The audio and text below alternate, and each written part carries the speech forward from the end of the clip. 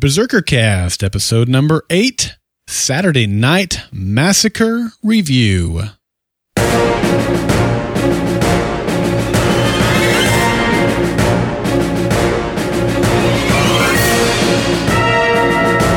Golden Spiral Media presents Berserker Cast, a podcast dedicated to falling skies on TNT. Each week we discuss the action and drama that unfolds as Tom Mason, Captain Weaver, the Berserkers, and the rest of the Second Mass fight to win back the planet from the alien overlords. Call in your thoughts about each episode at 304-837-2278 or email feedback at goldenspiralmedia.com. And now, Berserker Cast.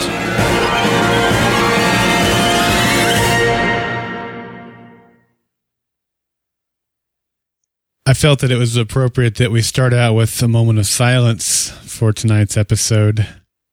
Not necessarily the most energetic way to start the episode, but maybe appropriate nonetheless. Right. I will give you as many moments of silence for Tector, but I'm kind of doing a little happy dance now that Lourdes is dead. I apologize. I know people like her. Well, see, that's the thing. We're going to get into some stuff on that for sure. We got some listener feedback about specifically that. That was also our BC Twit question of the week. So we'll definitely be talking about who we're going to miss, who we're not going to miss, and who had it coming and who didn't and all of that stuff. But I guess I should just backtrack a little bit and say, welcome to Berserker Cast. I'm Daryl. And I'm a moment of silence / Emily. Yeah. So, wow, what an incredible episode. And we had the feedback last week. I forget who it was from. It wasn't Gannon that sent that in that was predicting who all was going to die. I think it was Gannon. Was it? Yep. And, you know, here's the thing I'll say about that. They threw so many names out there that they were bound to get some of them right, but dang if they didn't get most of them right. I think he called them all. Didn't he call Lourdes, Tector, and Dr. Kadar? Yeah. And a bunch of red shirts. If you weigh those characters against their value currently in the show, they're the highest, how would you say? They have the most involvement in the show, but yet would be missed the least. Yeah. Not necessarily by fans, but in the storyline to do away with them. So it makes sense. It's so, Dr. Kadar just ended up being one of the most fascinating characters on the show. The Recluse brought in midway. No, not even midway. It was a couple episodes into season 3, excuse me. Yeah. And Tector has been around since the very beginning, as it has Lourdes. So yeah, a lot of deaths. Definitely lived up to the title of the episode, which was Saturday Night Massacre. This is the episode that aired on August the 3rd, 2014. This episode was directed by Emily. Do you know how to pronounce this? I hate to butcher it unless I have to. I'm going to guess Olatunde Asunsanmi. That's way better than I could have done. Well done. And written by David Weddle and Bradley Thompson. Now, you've got some interesting notes here on the director. Yeah, Greg Beeman's blog post this week was fantastic, and it was all about the director. And I'll put this into the show notes that you can get on our blog. But Greg Beeman says that this guy has never done a single minute of television directing, and he just came on the set and rocked it. He said all the actors and all the producers just loved him. He got in and did the nitty-gritty action sequences that usually just really dominate a lot of the actors that come in and do this television show, because everything is so fast-paced and you have to have so many different sequences in each shot, and he just totally praised this guy. He also said that he came recommended by Will Patton, and he said a lot of things about, so-and-so has been recommended by this or that actor. I think, Robert Sean Leonard, who portrayed Dr. Kadar up until the end of this episode, was recommended by Noah Wyle even. So there's just been a lot of internal recommendations to bring in people on the outside. So this guy, I thought he did a phenomenal job. There were a lot of great sequences in this episode. Well, I thought the music was incredibly good. Yes. A lot of the music reminded me of some of the scores that Chris Tilton did for Fringe. And some of the shots is after the carnage is over and we're kind of going through the different carnage shots, if you will. I thought those were incredibly well done, and those go back to the director. And one piece that I thought was really brilliantly done was the final shot of the episode where we see, there's two shots, but to me they go together, but yet both speak volumes. The first one is the penultimate shot, and that is where I guess Maggie might have been the last shot, but here's my point. We had the flames reflecting in the goggles of the ghost, and you look at that from the point of view of the Overlord, and it's kind of symbolic of the ghost has burned. The ghost is dead. But then the very next shot is Tom, and he pulls out his lighter, and he lights a flame. And it's like, he's not dead. You went from one image of fire thinking he's dead. Oh, wait, yes. Keep your candles burning. Yes. So I just thought the use of fire in those two shots was really, again, goes right back to the director. So for a first-time director, I could not be more impressed. This first-time was really TV good. director. I think he's done a lot of movies, but the same thing. Yeah. But good stuff. Some interesting feedback from Gannon this week, and we've spliced it up as usual, but I liked what he said here at the beginning about the episode overall. He says he or she, I'm sorry, I really don't know. I should genericize this. I assume it's a guy because Ganon on Zelda is a guy, but that's my association with it. Gannon says, wow, what an extremely heartbreaking episode, and I hate it when I'm right, but honestly, I had zero expectations that these characters were going to die. The episode itself was fantastically directed, especially that ending montage, and the music was top-notch. Overall, I thought the battle was a bit underwhelming, but the casualties and the performances made that part redeemable. Plus, I'm sure there's still massive battles to come. That's great. Emily and I were talking before we hit the record button how much I like it now that the written feedback surprises me because she handles the written feedback for this podcast and I handle the audio feedback. So this is the first time I'm hearing this, and I 1000% agree with everything Gannon said. Love it. All right, jumping right into this episode recap. Before we get too far into it, I think we need to pay homage to the title of the episode. Saturday Night Massacre. Did you recognize what historical event that this came from? Not at all. We got some feedback midweek because you and I mentioned the episode title, near the end of last week's podcast. And so we got some feedback midweek, saying, hey, I'm surprised you guys didn't, know what that was in reference to. And it's the type of title that I would have more than likely researched prior to the podcast, but I didn't have to because Bill wrote in and Barb also called in about it too. So, but he did prior call to in. them, prior to Bill and Barb, Bill was the first to fill me in on it. No, I had no idea what it was in reference to. Okay. What about you? Because I sent out a tweet last night too, and I think Barb was the only one that actually responded to it saying, no, I don't really know. But okay, Bill from Thailand wrote in and said this. Okay. In your comments for the Falling Skies episode entitled Saturday Night Massacre, you seemed to be a bit confused by the title and joked that it would probably better have been called Sunday Night Massacre. What the title undoubtedly refers to and what you either have forgotten or were unaware of is that this reference is to what happened during the Watergate investigation of Richard Nixon, when there was one dismissal and 2 resignations of Nixon appointees on the same night, Saturday, October 20th, 1973. It was and remains an historic event and appropriate name for the episode. So I went out and did some searching on it because this was about 13 years before I was born. Not that really? That should we are 10 years subtract apart. any from my knowledge of history. I had forgotten we were 10 years apart. So it was 3 years before I was born. Okay. Yeah. It is a historic event, and it's not like I don't know what Watergate is, but I just was not aware of this particular evening on Saturday night in October. One night in October. It was nice. My comment to Bill, thank you, by the way, for alerting me to this, because I probably, like you, would have gone and did a little research. But, I still don't really get what that has to do with this episode, because I read several different accounts of this, and other than it leaving the American government kind of disheveled, because you have two highly ranked officers who have resigned because they refuse to comply with President Nixon's orders, and then the actual firing of an employee once he did get someone who would obey him, and it all leading to the unraveling of Watergate. I mean, there was no actual massacre, unless I'm just thinking too literally about it.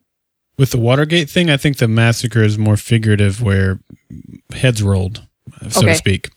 But I still don't see an exact correlation here, because one is kind of a metaphor of a massacre and one is an actual bloodshed type of massacre. Yeah. Maybe I'm missing it too. I don't know. Yeah, and I'm fully aware that I'm just like not making that connection, but yeah, I mean, if you have more info, Bill, or what you thought the parallel was, we'd love to hear that, because we were totally not trying to make light of the massacre itself. I think the reason we said Sunday Night Massacre is because the show airs on Sundays. Is that why you said that's exactly it. Yeah, that's exactly it. Yeah. Barb wrote in or called in though and had some thoughts on it. So here's what Barb thought about the episode title.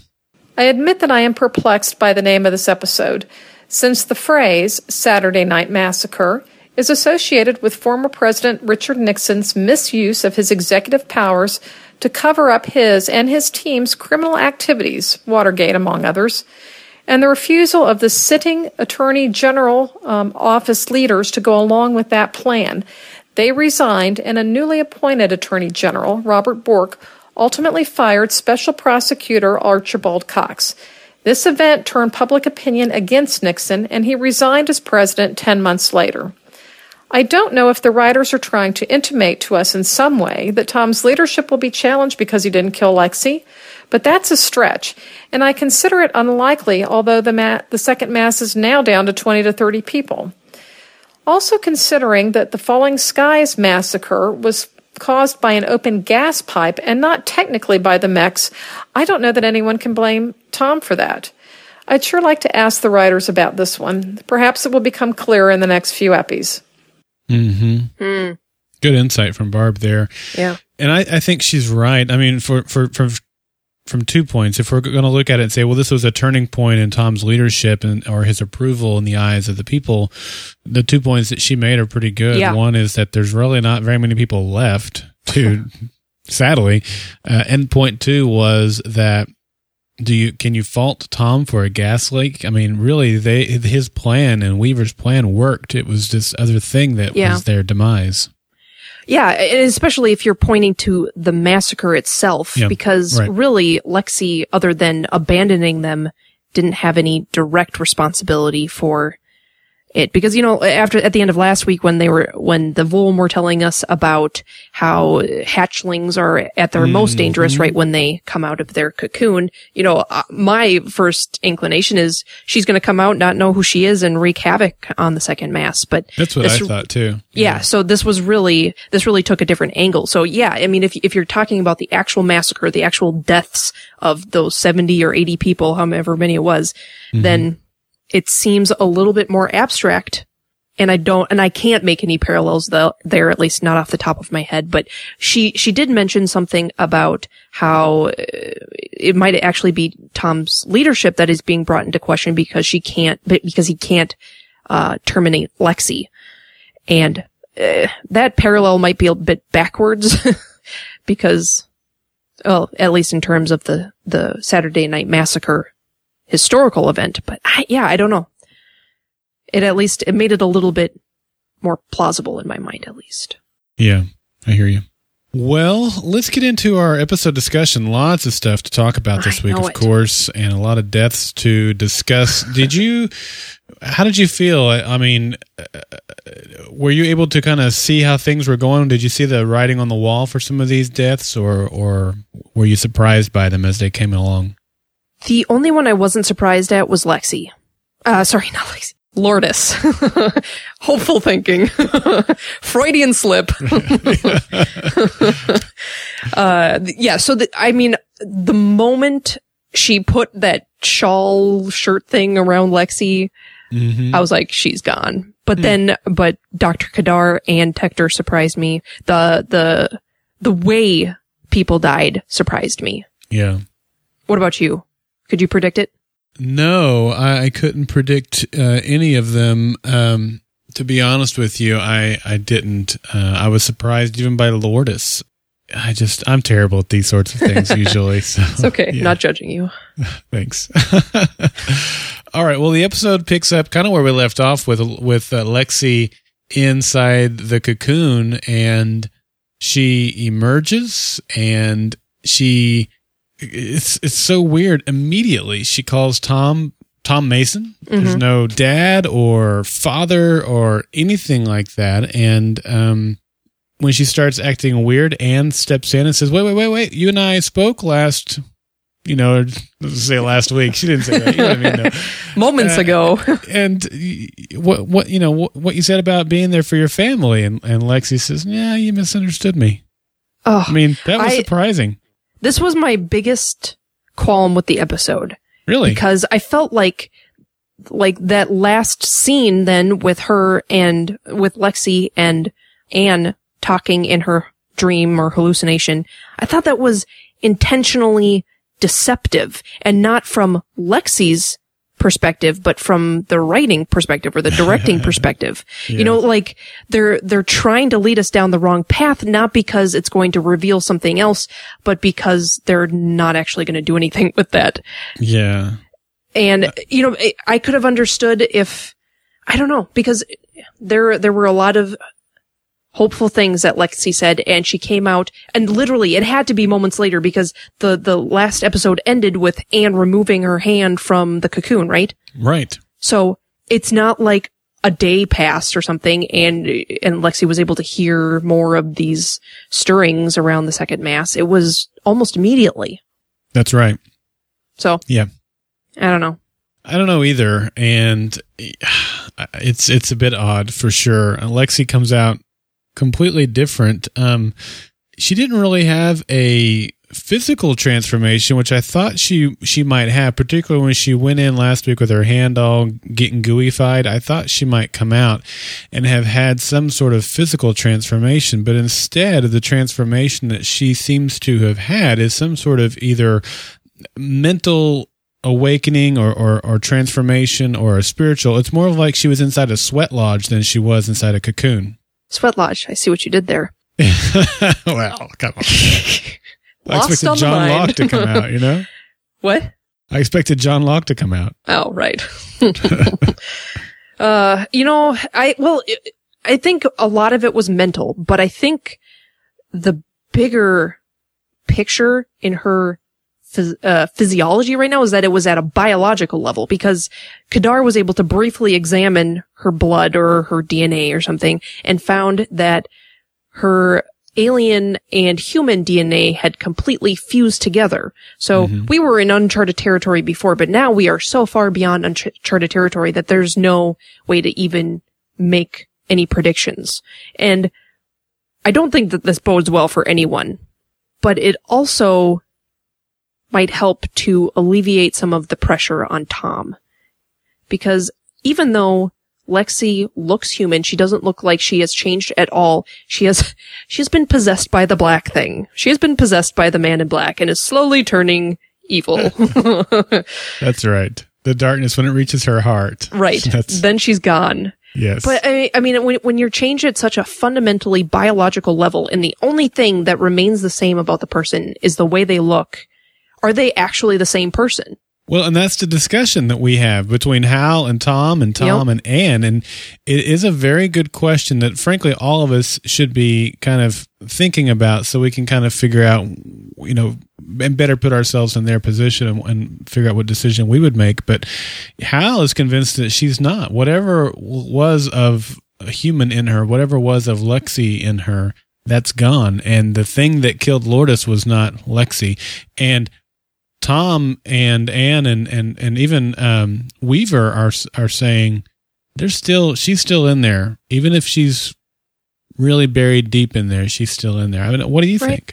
Well, yeah, because on a biological level, yes, she has changed. Mentally, she's probably become more prone to the quote teachings of the Ishveni, but she still has the memories and knowledge of these people who love her, because she was able to at least acknowledge within Ben that there was love there for the family. So she can see what that is in people, and it doesn't seem like love is an overwhelming Eshfeni quality, so it's not like it's something the Overlord taught her. Right.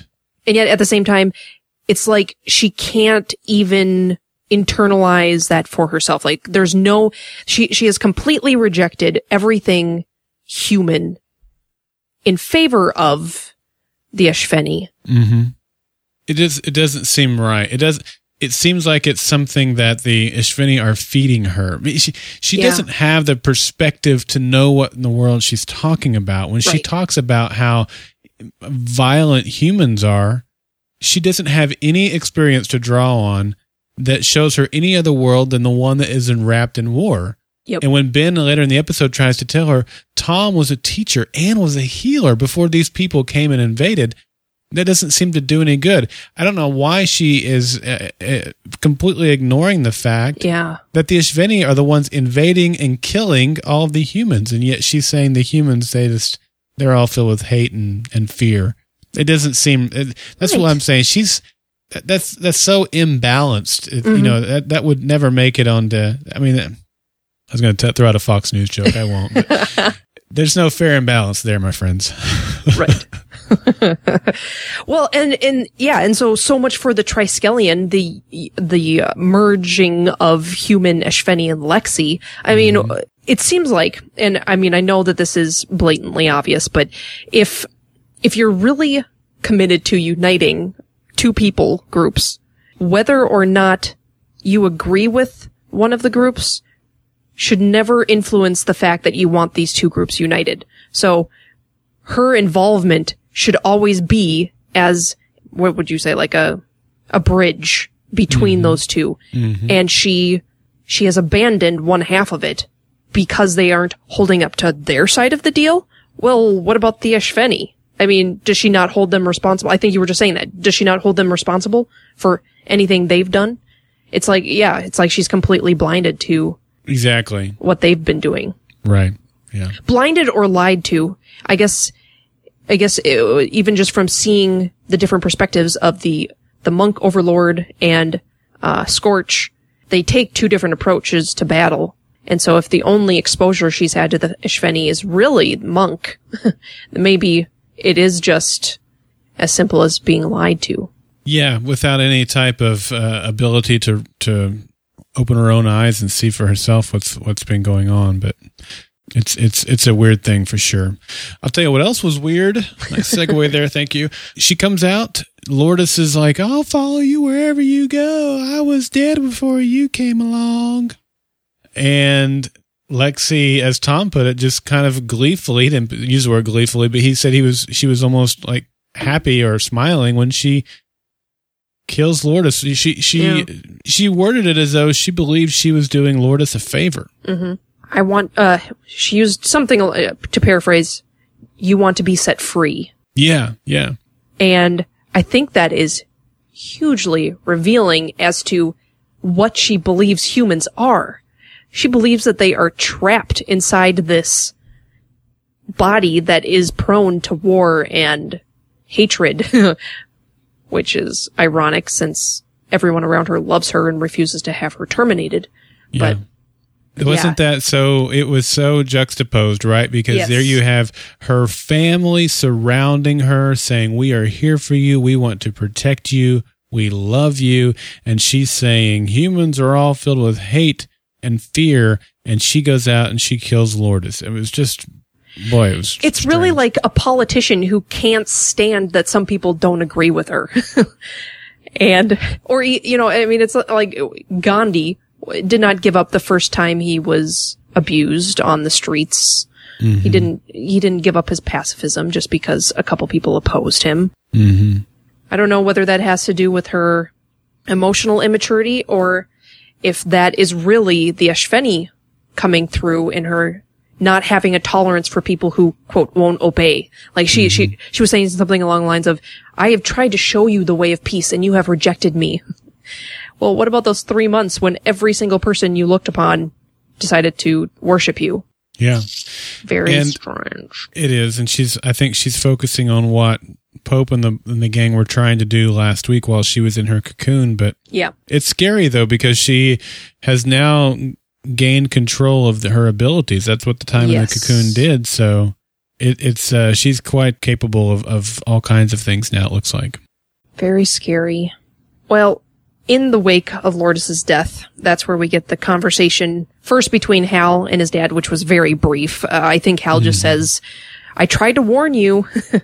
And is Lexi still family now? And this goes back to what we were just talking about, you know, the difference between the fact that this girl was born to Anne in almost a Jesus kind of way again, but not really belonging to an earthly father.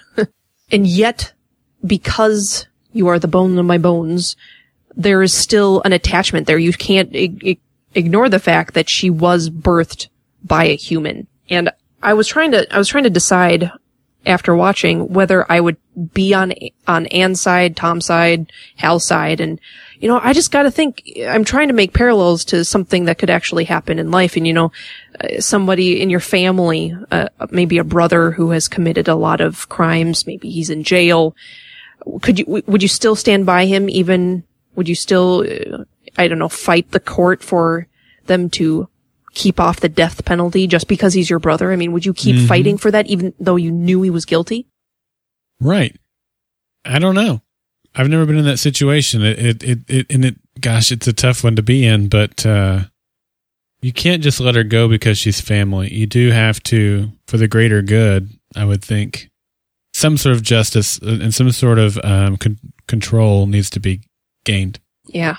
So if you were in Hal's position then, before he decided that love was not something he wanted to do away with, would you have proposed something specific, or you just don't really know where you would be right now? Well, I wouldn't have taken Hal's approach like he did with that conversation with Maggie, where he's basically saying that love is our weakness as humanity. I mean, that seems like the Ishveni talking at that point. I mean, he's yeah, okay. You can make the argument that love is our weakness as humanity, but it's also our greatest asset. And I think that that's really a clue as to what the moral of the show will be when it's all said and done next season, is that love will have conquered all. That will have been the thing that will have propelled us to victory. How far would you go for someone you love? Exactly. I would cross universes with a little bald boy. As long as it's not a mole rat boy. Exactly. If it's Genie, that's another question entirely. Yeah.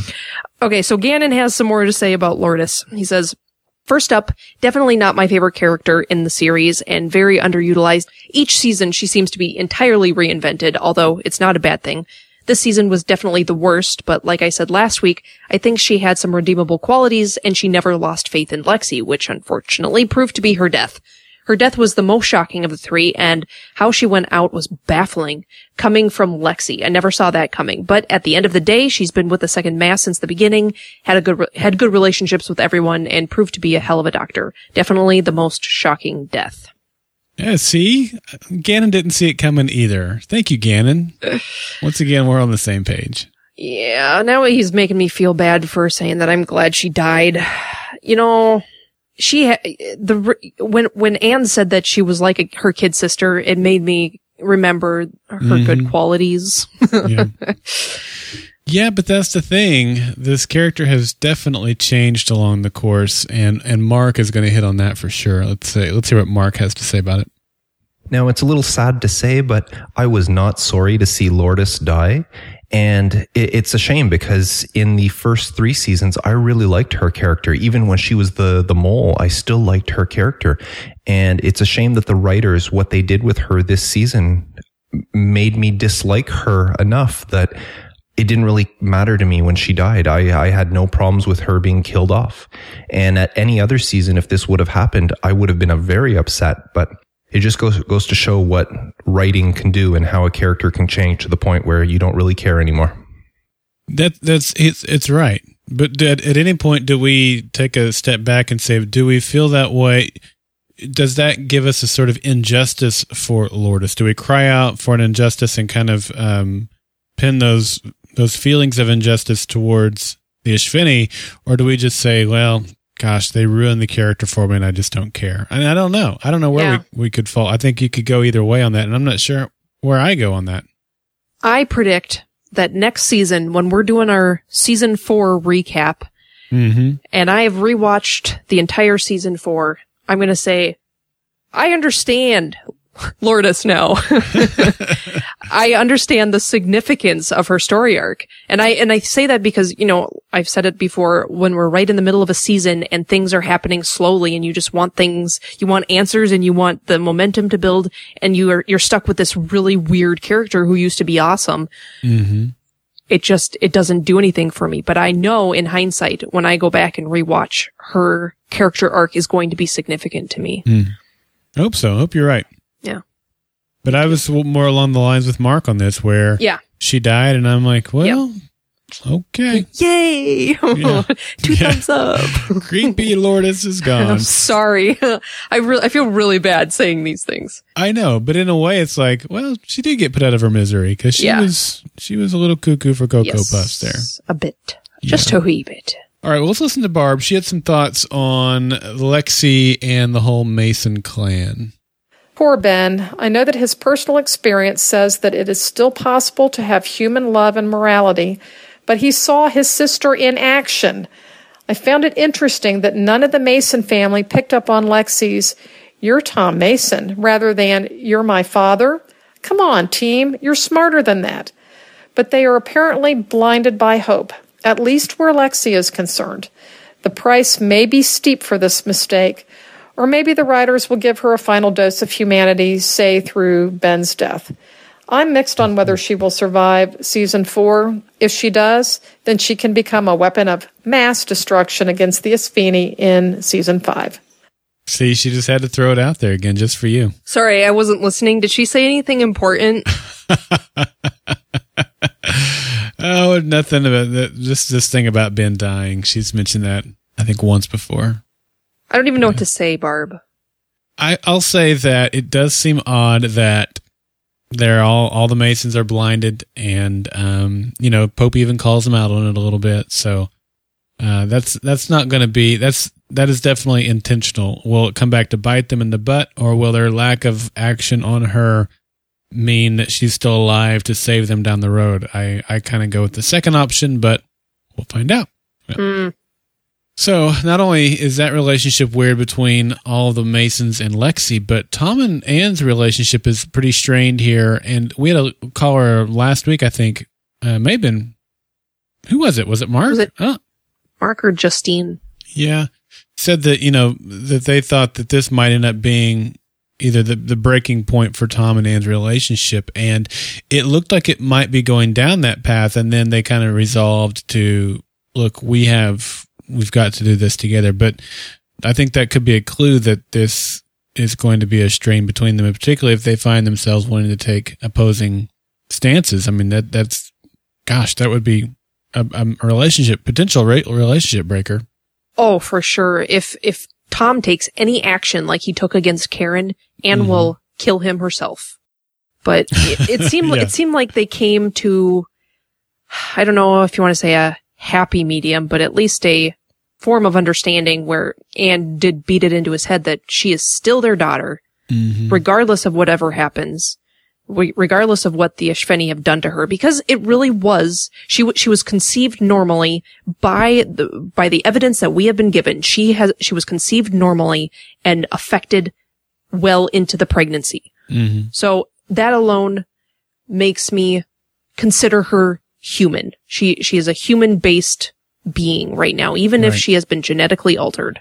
And so I'm very glad Anne took the stand, because we do need both sides to that. I mean, we have so many perspectives on what should be done to Lexi at this point, but at least in terms of saving her, I like Anne's point.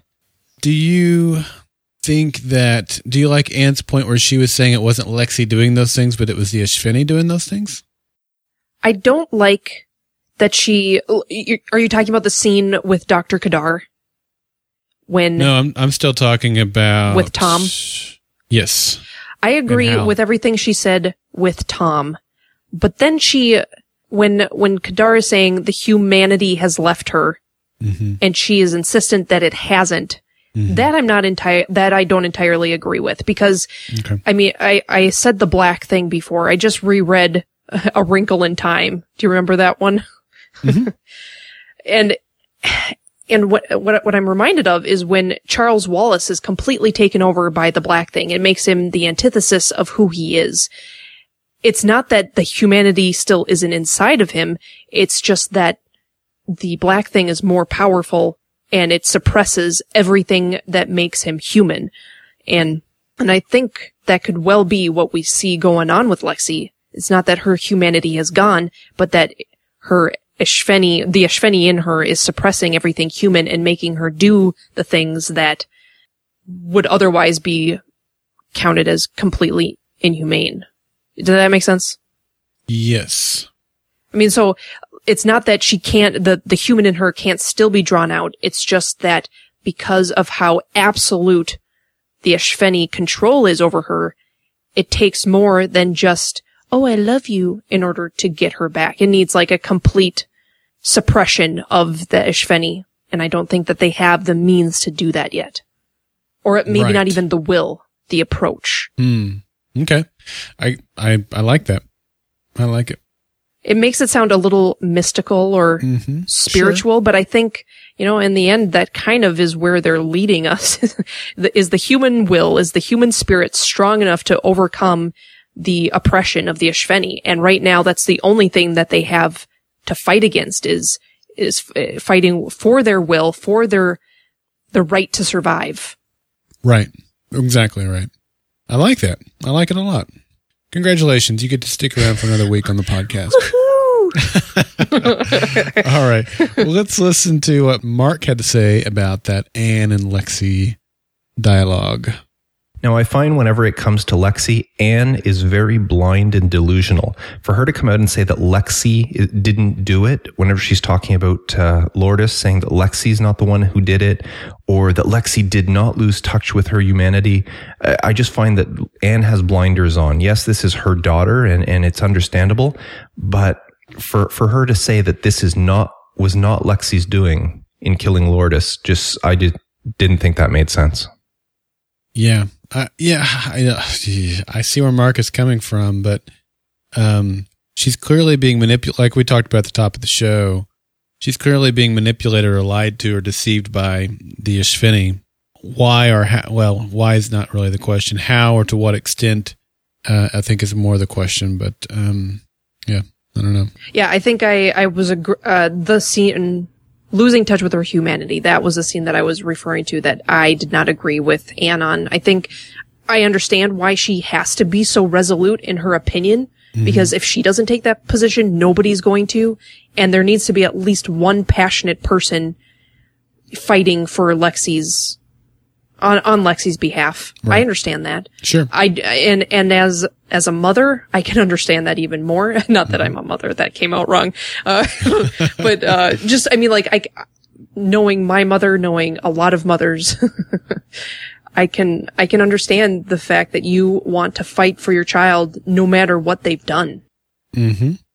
I agree. I'm not a mother either, but. You aren't? Nope. Don't you have kids? I do. 2 of them. They're awesome. And I would fight for them, just like you said. Yep.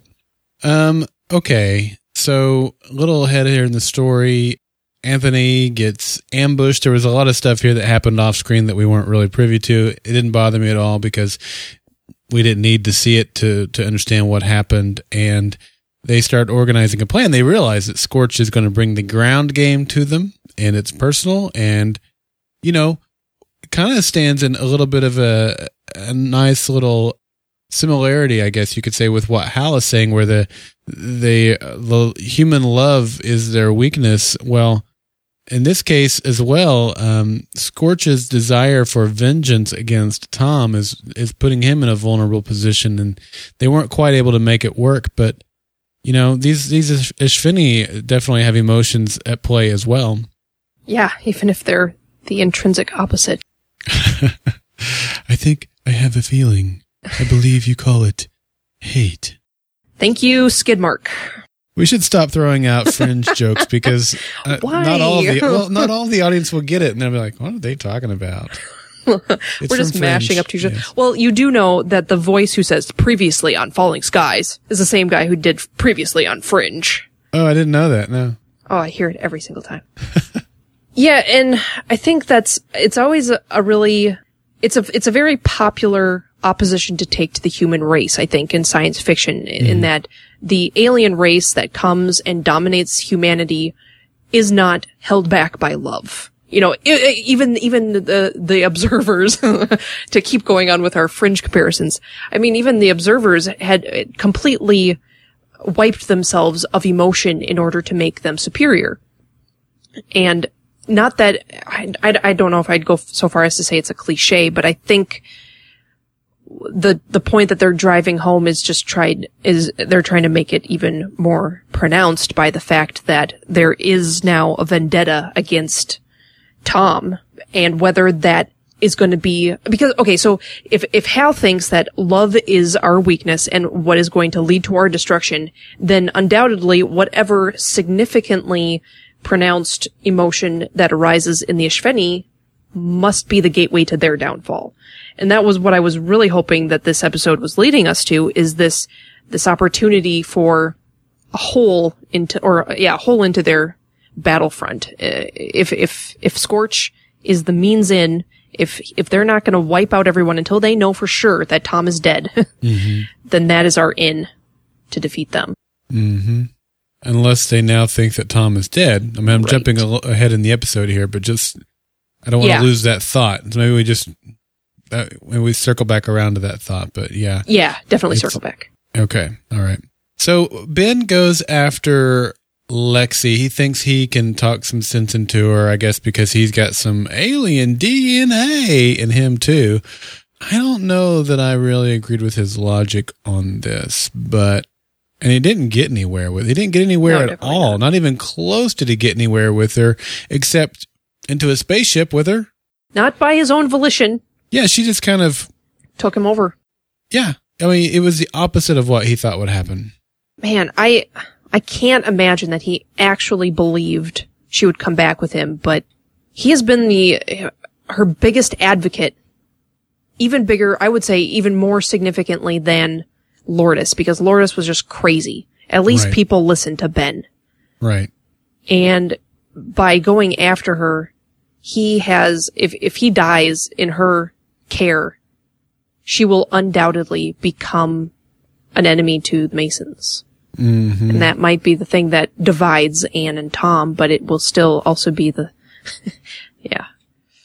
Oof. It would almost be his kid against her kid at that point. Right. You know, because Ben is not biologically hers. You could argue that Lexi may not be biologically Tom's, or at least not anymore, or whatever, you know. I mean, I don't know that that's going to happen, though. I'm not sure what's going to happen. I wish I hadn't seen the preview for next week, and I'm certainly not going to speak to anything that was in there, but there were some mysteries that were set up this week that were...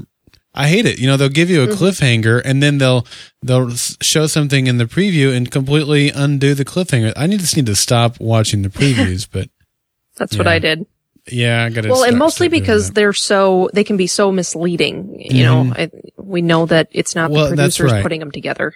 That's right. They can be completely misleading. So yeah, all the more reason not to say anything. But you know, Ben was in the preview. Obviously that's a given since I bring it up at this point. But when I say I don't think it's going to come down between Tom and choosing Lexi or Ben, that wasn't revealed in the preview. I just think I just don't think that they're going to go that way. But I don't have a good track record, so better than Barb's, thank goodness. Well, I mean, she's kind of the bottom of the barrel when it comes to predictions, right? She's kind of the black sheep of predictors. Yeah, she is. She's so bad. Bad. I see what you did there. Thank you.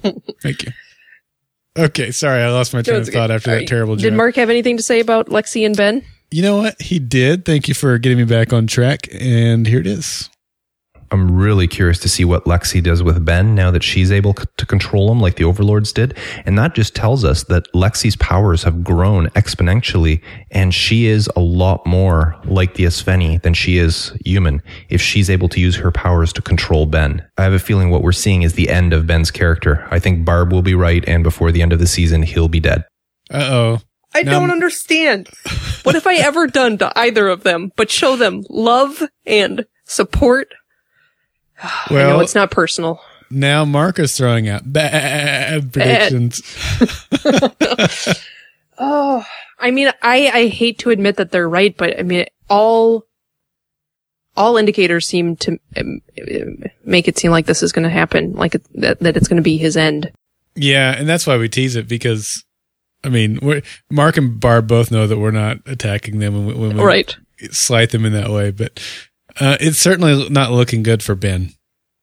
But maybe that's what they want us to think. That's right. No, you're absolutely right. They could be saying, watch this hand over here while we do this thing over here, and you're pleasantly surprised.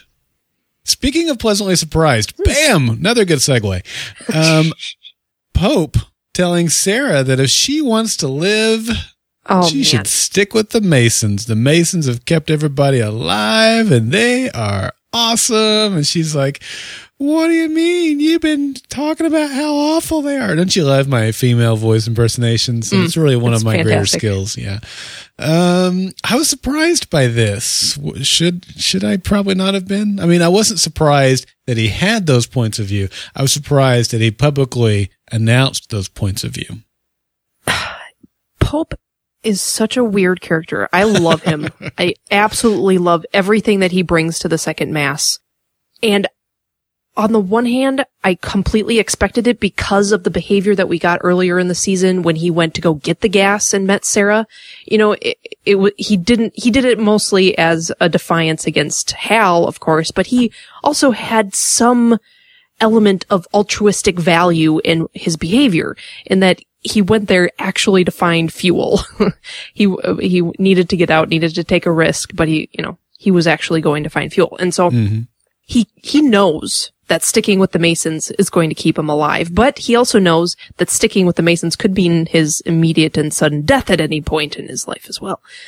And to say it out loud seems very uncharacteristic. Right. And yet, at the same time, I don't know, it was almost like he had to explain to himself why he was still there. Okay. I hadn't thought of it in that way, but maybe so. Or at least to verbalize it. You know, I'm sure he'd given it some thought on more than one occasion, but maybe verbalizing it was something that he needed to do. Yeah. Because, I mean, like, not 5 minutes ago, he was, well, not literally 5 minutes ago, but, in the episode 5 minutes ago, he was yelling at Tom for letting Lexi go. He was holding a gun to Lexi's head and asking someone to take a shot.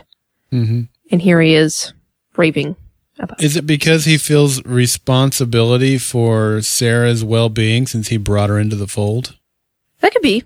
He could actually be developing some real feelings for her, which seemed like it was the case in this episode. We certainly weren't surprised with all the flirting and, flirting, no. Flirting I was not surprised about, but, I mean, there's a huge difference between flirting and caring if someone dies. No, sure. Right, well, especially with Pope. But even still, I think there's a difference in caring if someone dies and actually caring for them. I mean, we understand what these different levels and different types of relationships are. I mean, it seems like it's not just flirting, and there's some real care that's developing between them. It's almost like Sarah has been itching at Pope's weaknesses, like weak points, saying, trying to get him to turn back into his old ways, when really her own strength and her own rebellion isn't as pronounced, or isn't as magnanimous as what is the word I'm looking for? It's not as developed as we thought it was. Like she seems like this badass rebel, but she's really just scared. And so it comes out and manifests as this rebellious person who just wants to take off and leave, but it's because she can sense the danger around. what did she call Tom's daughter? Faith killer or something? Yeah, something like that. That was really a good line. I appreciated that one. But and those interactions were actually what helped make me like Sarah in this episode, because she was given depth now by virtue of being deceptively rebellious. Really? See, all this made me care for her even less. Oh, funny. Yeah. I still don't think she has been incredibly developed, and they're kind of underutilizing her in that way, because it seems like they really forced the scene in there. Mm-hmm. But on the other hand, it shed light that she is not used to this kind of dynamic. She's not used to this kind of living. She's been on her own. She's been just surviving one off at a time, squatting where she can. And now here's something real. She's actually going to be partly responsible for the survival of these people, and she can't handle it. Yeah. Yeah.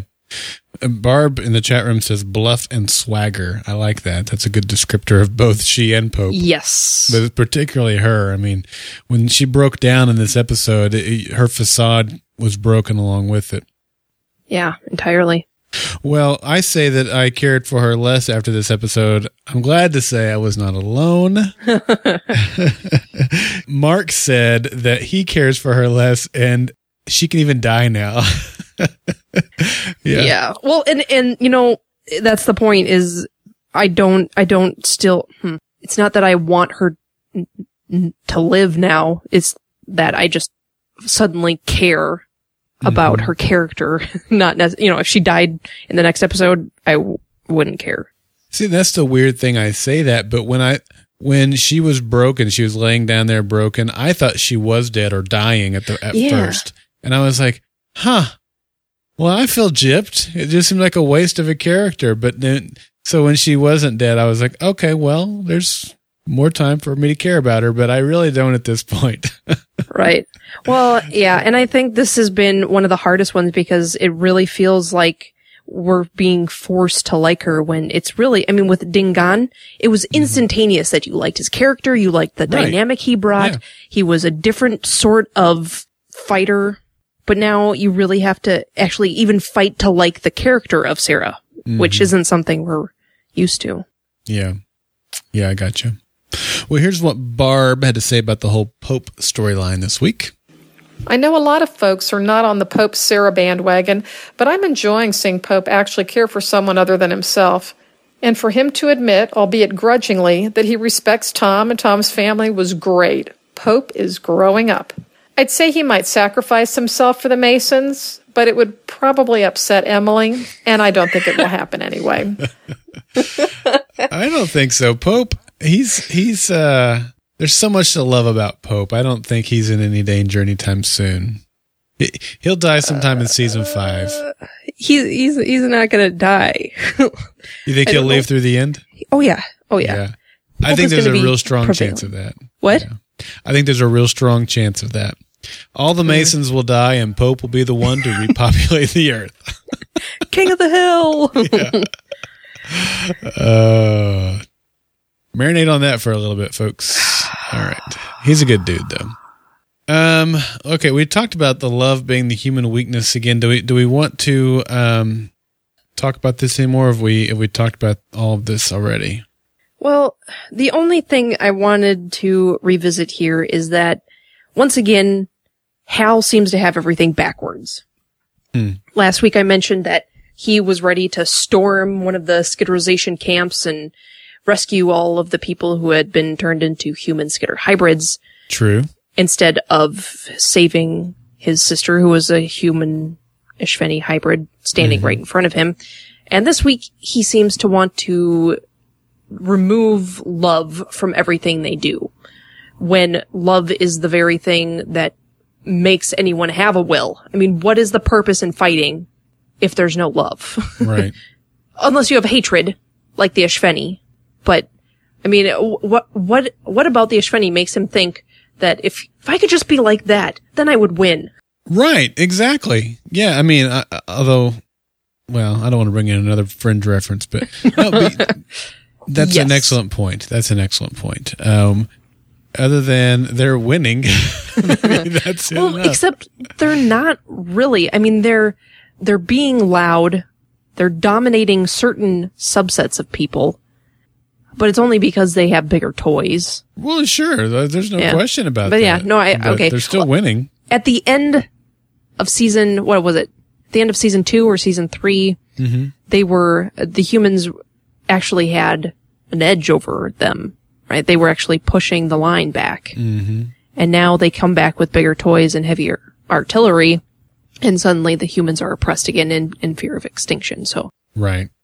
I don't know. I don't see why Hal would think giving up love at this point could lead to anything good. Well, and I think that the things that transpired by the end of the episode snapped him out of that pretty quickly. And I loved Maggie's line. It's not love we need to kill. It's them. Again, keep your perspective in order here. Yeah. Refocusing. Who's the real enemy? And I think Anne even said that at one point to Tom. This isn't Lexi we're fighting. It's the Ashveni inside her. Right. So they prepare the stage, if you will. I love that the Volm were involved this week. They blew the bridge. The attack begins, and not all of, but maybe all of, I don't know, a good chunk of Lourdes's followers say, hey, we're peaceful.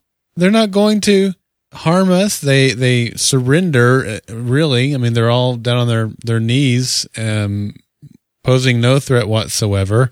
The mechs come in, mow them down, and when that happens, I'm like, really, Lexi? Do you not see this happen? I know that Lexi's not physically there, but this is the type of thing that she seems completely blind to that we were talking about earlier. Yeah. She just doesn't seem to see all the violence coming from the Ashveni side. Well, and it's kind of like, okay, so because humans are so violent, I'm going to leave them, and I'm going to turn my back and send violence in on them. Yeah. Yeah, I mean, and these are the people that are surrendering because they were following her. It's because of her that they died. Right. And what's true for that lifestyle should be true whether or not Lexi is there. Right. And it's not. And I mean, we knew that, of course. The followers were drinking the Kool-Aid. Yep. But Lexi doesn't even acknowledge the difference there. Mm-hmm. And I want to make it clear that I actually really enjoy this part of the story.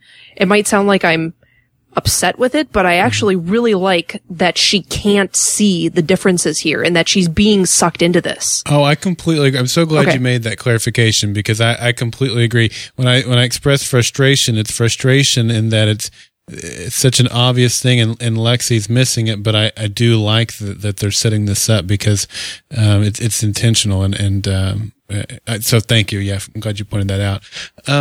This is where the massacre begins. Lots of red shirts there. I don't think that was a surprise. At this point, we had only lost Lourdes, and we knew that if there was going to be a massacre, it was going to have to involve more red shirts than regular named people because that would be the entire cast if it was going to truly be a massacre. But, not just red shirts, lots of skidders, lots of mechs. They really did a nice job of, a plan of attack. Their plan was executed perfectly, if not for the gas line. But man, that gas line, tons of human casualties.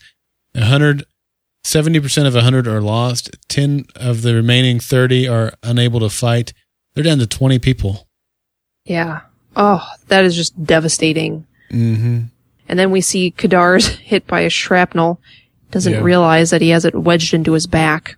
I thought that was a really cool way to play that scene out. I think we've all been there where we've injured ourselves in one way or we've seen it. Maybe it's not been nearly as traumatic as what Kadar had, but where you've at least seen it where somebody has wounded themselves and they don't even realize it right away because of the adrenaline or what have you. And it was almost like he was fine until he knew about it, and then he was clearly not fine really fast. Right. And that's usually the case. Oh, yeah. I'm injured. I better fall over. But yeah, I agree. And that must be an area where people don't feel it right away. Like there must be something that adrenaline suppresses, but I thought it was I'm not sure about the acting in those last final minutes. Like he points at Tom and he's just like, you man, you. but overall, it was a really great way for him to go out. I loved that he wasn't able to complete his analysis of Lexi. I like that that part of it has been removed because it'll probably even make it scarier. Cause like how when you don't know something that's going on in your body and you go to the doctor and they tell you this is normal, this is what's happening to you, you'll be better in 3 to 5 days, and then you're like, okay, and you can go home and not worry about it anymore. Mm-hmm. I mean, it's like they don't even have that opportunity for relief now. They have to. I mean, maybe Anne can do a little bit of it, but there's really no other sciencey people in the last 20 that are alive, so they really have to rely on instinct and just be cautious. Mm-hmm. Yeah, they do have the blood samples, though. So they do have blood there's samples. Definitely the chance where they can learn more or use those for analysis. Right, and I suppose the Volm might be able to pitch in a little bit there. Maybe they'll have some ability to help out. Mm-hmm. I liked that they were using the Volm technology that we saw them, the little GPS system. We saw that coming back into play this week. That was nice. A lot more Volm involvement. And Cochise was back this week, too. Yeah, he was. So Gannon had a little bit to say about Dr. Kadar. He said, ever since Dr. Kadar made his first appearance, I loved his character and he became a favorite of mine. Although he didn't have much character progression, his past would be revealed at the right time and perfect amount. He always wanted to help the group, and especially Lexi. I really enjoyed his role this season, trying to save Lexi as he couldn't save his daughter. His death was the saddest, and that ending speech of his got me. Extremely dramatic and great performance from Robert Sean Leonard. I think I just said the very opposite of that ending.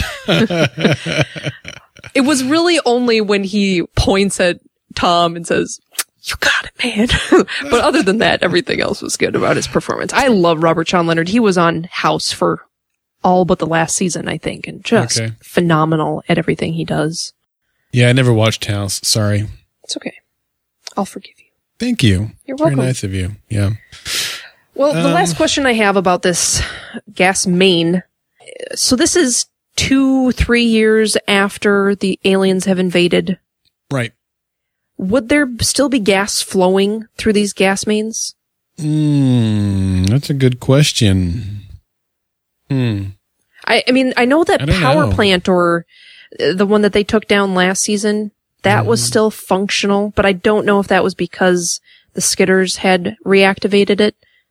So it's not like there isn't the potential for these things to work, but would they be working? Yeah. Especially when this town is already laid in destruction. It's a fair question. I'm not even close to being knowledgeable enough to throw a dart at that one. I don't know. Okay. Well, I mean, there's not much we can do about it. It's part of the story now. So I don't know. It was interesting though that this massacre was almost entirely self-inflicted, accidentally. But still, it wasn't like a huge skitter bomb took them all out. It was a trap that they had set up. Yeah. And that's really the tragedy of it, isn't it? Because at the end of the day, their ranks are decimated worse than ever before, and the Ishveni didn't do it. Yeah. And that's the way it goes. Tragedy happens sometimes, but the tragedy that I didn't see coming. We talked about Kadar. I wasn't necessarily surprised when you start thinking if they're going to kill real characters, not just red shirts, who would they be? Kadar had to kind of come near the top of that list. Yeah. The final death of the episode shocked me in so many ways. But I tell you what, we're talking about, of course, Tector here. I thought Pope should have died. When Tector shot that skitter that was coming at Pope, and it goes right through the skitter's head, which was a fantastic shot. I love that effect that they did.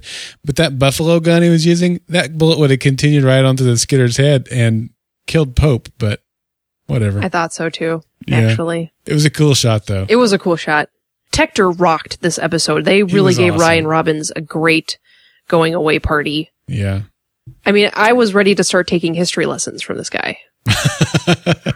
I was about to sign up for his course. Yeah. We got our last tick tick boom out of him, and he really took on a classic move. Tom was not in his right mind, regardless of whether he was telling Tector he was out of line or not. Everybody knows. He was emotionally compromised, as our friend Spock would say. Right.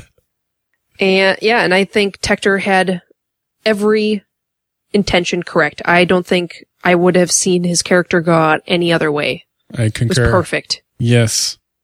Including, hitting Tom on the head, although he missed the shot, which was really disappointing. Gosh. In fact, you know who had a better shot, or at least as good of a shot? That's Dingon. When he was out scouting with Denny, he had a great shot at the Overlord at that point. Before they even there would have been no need to do the rest, but at any rate, I was surprised he missed the shot. Fortunately, Cochise was there to shut down or to shoot down the incoming Ashveni attack plane, but it crashed in the wrong spot. I know. Just out of place. Okay, so now we're getting to the point where this... so Tector has been playing the role of Tom. He put on the mask.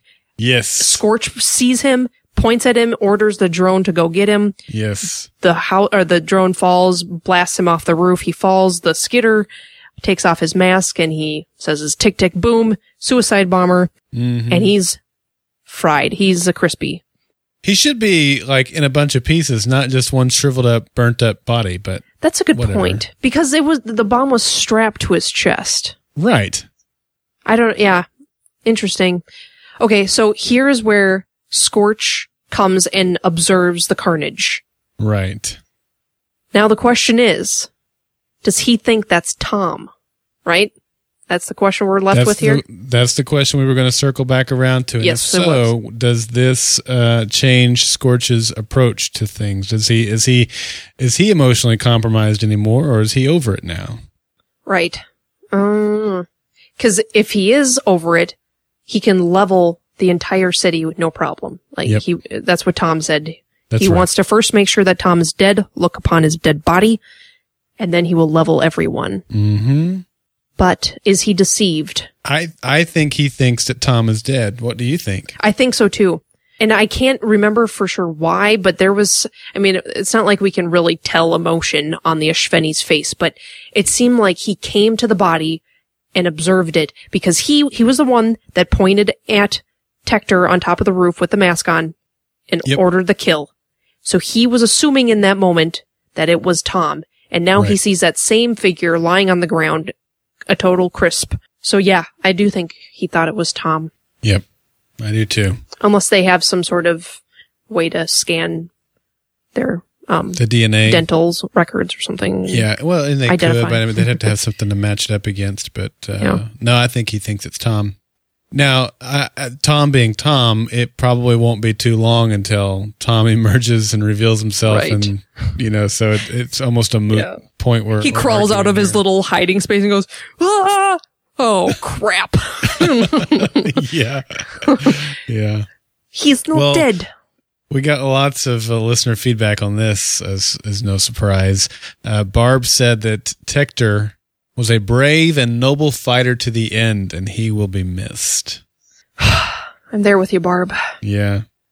Gannon wrote in again and said, Tector, without a doubt, one of his faves, had such a strong start in season 2 with lots of layers getting peeled back and revealed. Season 3, unfortunately, he wasn't very utilized, disappearing in and out of episodes. I was thrilled to hear that he would be returning for season 4 in a much larger role, and he was all the way up to his sacrifice. His death was the most heroic and proved to be a heroic sacrifice by saving the group, and what I believed redeemed himself for his past military career mistakes. He found his family in the second mass and would die for them, and he did. And he did it well. I'll miss you, Tech. Yeah. I'd forgotten about his past military mistakes. Yeah. We got that storyline last season. Yeah. It was a great send-off. We all loved Tector. That hurts, hopefully it doesn't happen, but if Anthony ever dies as well, I think we'll have a similar response. We like these guys, I think, more than we do Pope. I think because I think so too. Pope rubs us so much the wrong way. Not to say we don't love the character of Pope and what he brings to the show, but Tector, Anthony, these guys, the true berserkers, we love these guys. And those are the guys you want to be around. Yeah. Pope you love to hate. You love that he brings a good dynamic, but you would actually want to be in there fighting with Anthony and Tector. Exactly right. Yeah. And man, my reaction when he died was, I needed a moment. It was tough. Yeah. That was very sad. Luckily, he has a gig on Continuum as long as it's renewed, so he's not out of a job. We should be getting word on that, in the next week or so? Didn't they say mid-August when they were going to decide on Continuum? So, assuming that it's renewed, he'll have a gig. Yeah. Well, here's what Mark had to say about Tector. I was really sorry to see the Doctor die. I really liked his character, but nothing compared to Tecton. I was really, really upset that he went. But in saying that, if a character is going to die, what a way to go out. I think the Tick Tick Boom was just epic. I'm just sorry that all he took with him was a skitter. It would have been so much better if it would have been the Overlord he took out. That's really the biggest travesty at all, or tragedy of all, is that he only took out one skitter with his death. I was thinking the same thing. Very well said, Mark. Completely agree. Well, lots of great feedback this week. Such a good episode. And let's get into those episode ratings, because these are the highest episode ratings we've had this entire season. I gave it 9 shrapnel wounds in memory of Dr. Kadar. I gave it 9 bombs bursting in the air. Nice. Barb gave it 9 broken goggles and hearts. Mark gave it 9 odes to season 2. And Gannon, the lowball this week, gave it 8 gas lines. Gannon, I thought you liked this episode. Just kidding. Yeah. I'm turning into Daryl. That's right. We got some final closing thoughts or some overview style thoughts. Let's hear from Justina first. I'm just too sad today to come up with any good theories, because my favorite character, Maggie, may be dead. I just kept watching her in that final scene, hoping that she would open her eyes. I do hope that Ben, going after Lexi, will keep him safe. And I know that if Ben remains safe, that'll make Emily very happy. And I just wanted to thank you, Daryl and Emily, for making Falling Skies much more fun this summer. Thanks, Justina. Well, thanks. It's always funner talking about a show with other people. There's just nothing else like it. Oh, totally. I will say to you, Justina, that I'm glad you didn't watch the preview for next week, because your answer for Maggie, that was the big cliffhanger that they spoiled. They either showed her alive or they showed her dead. I won't say which, but there was no cliffhanger after watching the preview for next week. She's not dead. I know she's not dead. She can't be dead because they'll know I'll stop watching, and they don't want me to stop watching. I can neither confirm nor deny what they showed. Let's listen to some of Mark's kind of broad thoughts on the episode. I love this episode. And what I love most about this episode was that it reminded me so much of when the second mass was holed out at the school back in season 2. And when I really, really love this show. I haven't been caring too much for the story arcs this season, but this one here reminded me so much when they were hunkering down, getting ready for battle, knowing the enemy was coming. It was so much like the season 2 that I really loved. Yeah, that's what he meant by his episode rating a few moments ago. And I hadn't really thought of it until I heard his feedback, and I think he's right. It did kind of bring back some of the memories of season 2, except for a massive amount of casualties at the end. I mean, they obviously lost some people back then, but that was also kind of when they were making progress, as you mentioned earlier in our discussion, and that was not the feeling we were left with this episode. Well, and I think that also, I really, really liked your point here, Mark, because I think that's why I ended up rating this episode so high, was because it had that same quality as back in season 2. And, I'm reminded of near the end of season 1, when they have just discovered those bullets that will penetrate the mechs. Yeah. Yep. They are able to hold their ground at the school. Mm-hmm. And the difference is that they knew that school backwards and forwards, and they were able to defend themselves very adequately. And here, they are in foreign territory. They don't know anything about this. They haven't scoped anything out, other than doing some recon. But, I mean, they couldn't have been here for more than a couple days, so they did not know anything about that gas main. I keep calling it a mine. So, I mean, it's just like they're having been removed from somewhere that they can really settle into, their chances of survival just go down every time. Yep.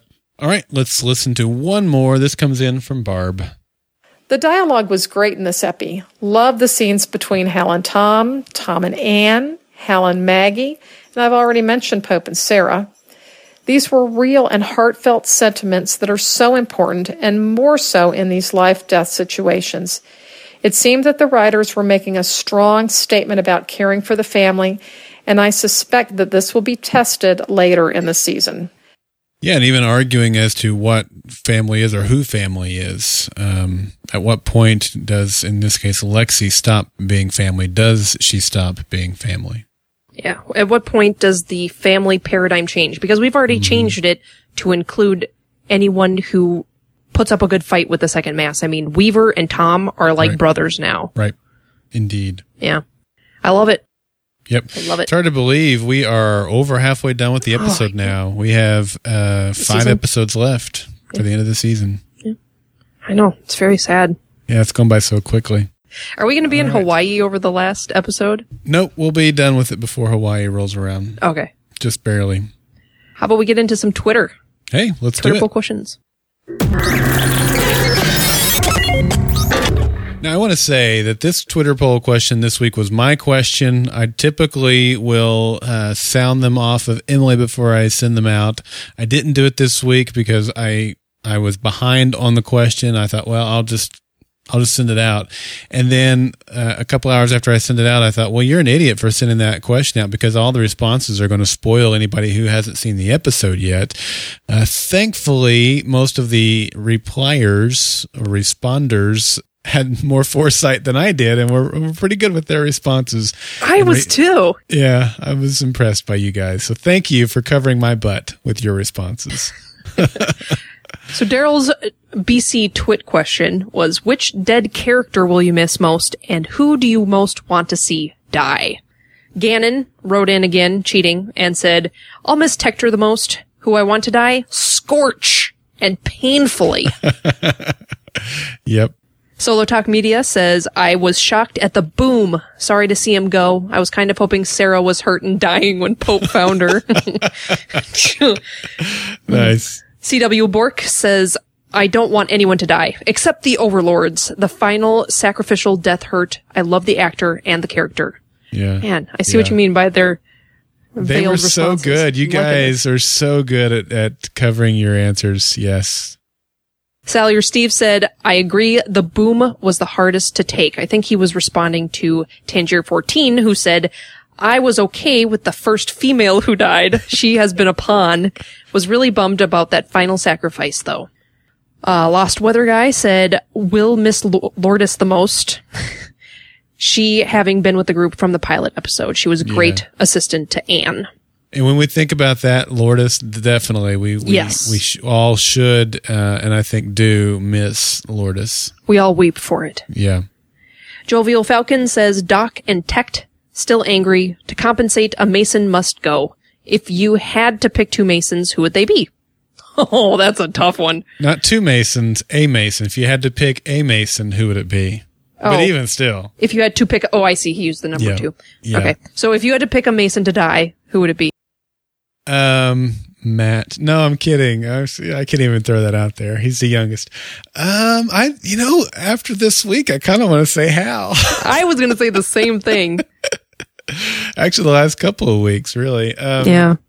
Well, okay. And especially, I know we're trying to wrap up here, but Maggie told him that if she had taken the same approach that he's proposing right now, he would not be here. Right. That's right. She did. It was such a good point.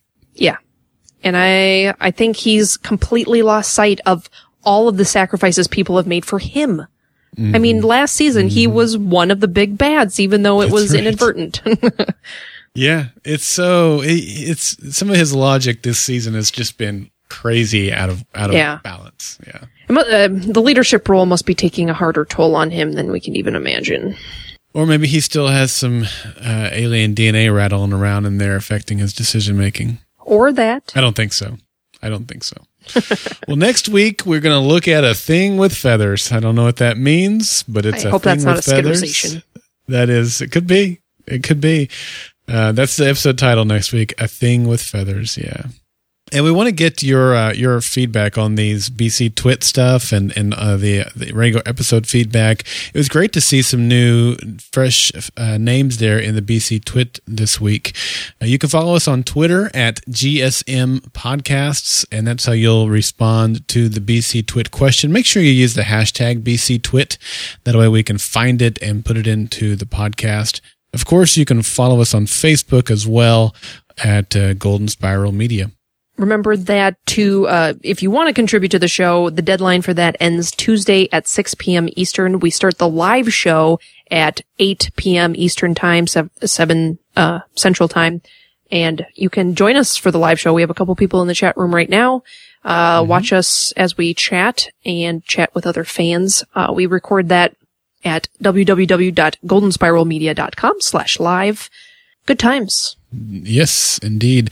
You can send your feedback in over at goldenspiralmedia.com/feedback or call 304-837-2278 and hit up the Golden Spiral Media voice feedback line. Does that still spell TFP cast? It does. Yes. Nice. It sure does. Well, all right. I think that'll wrap up our discussion for today. You have anything lingering in your little brain there? I just can't wait for next week to see.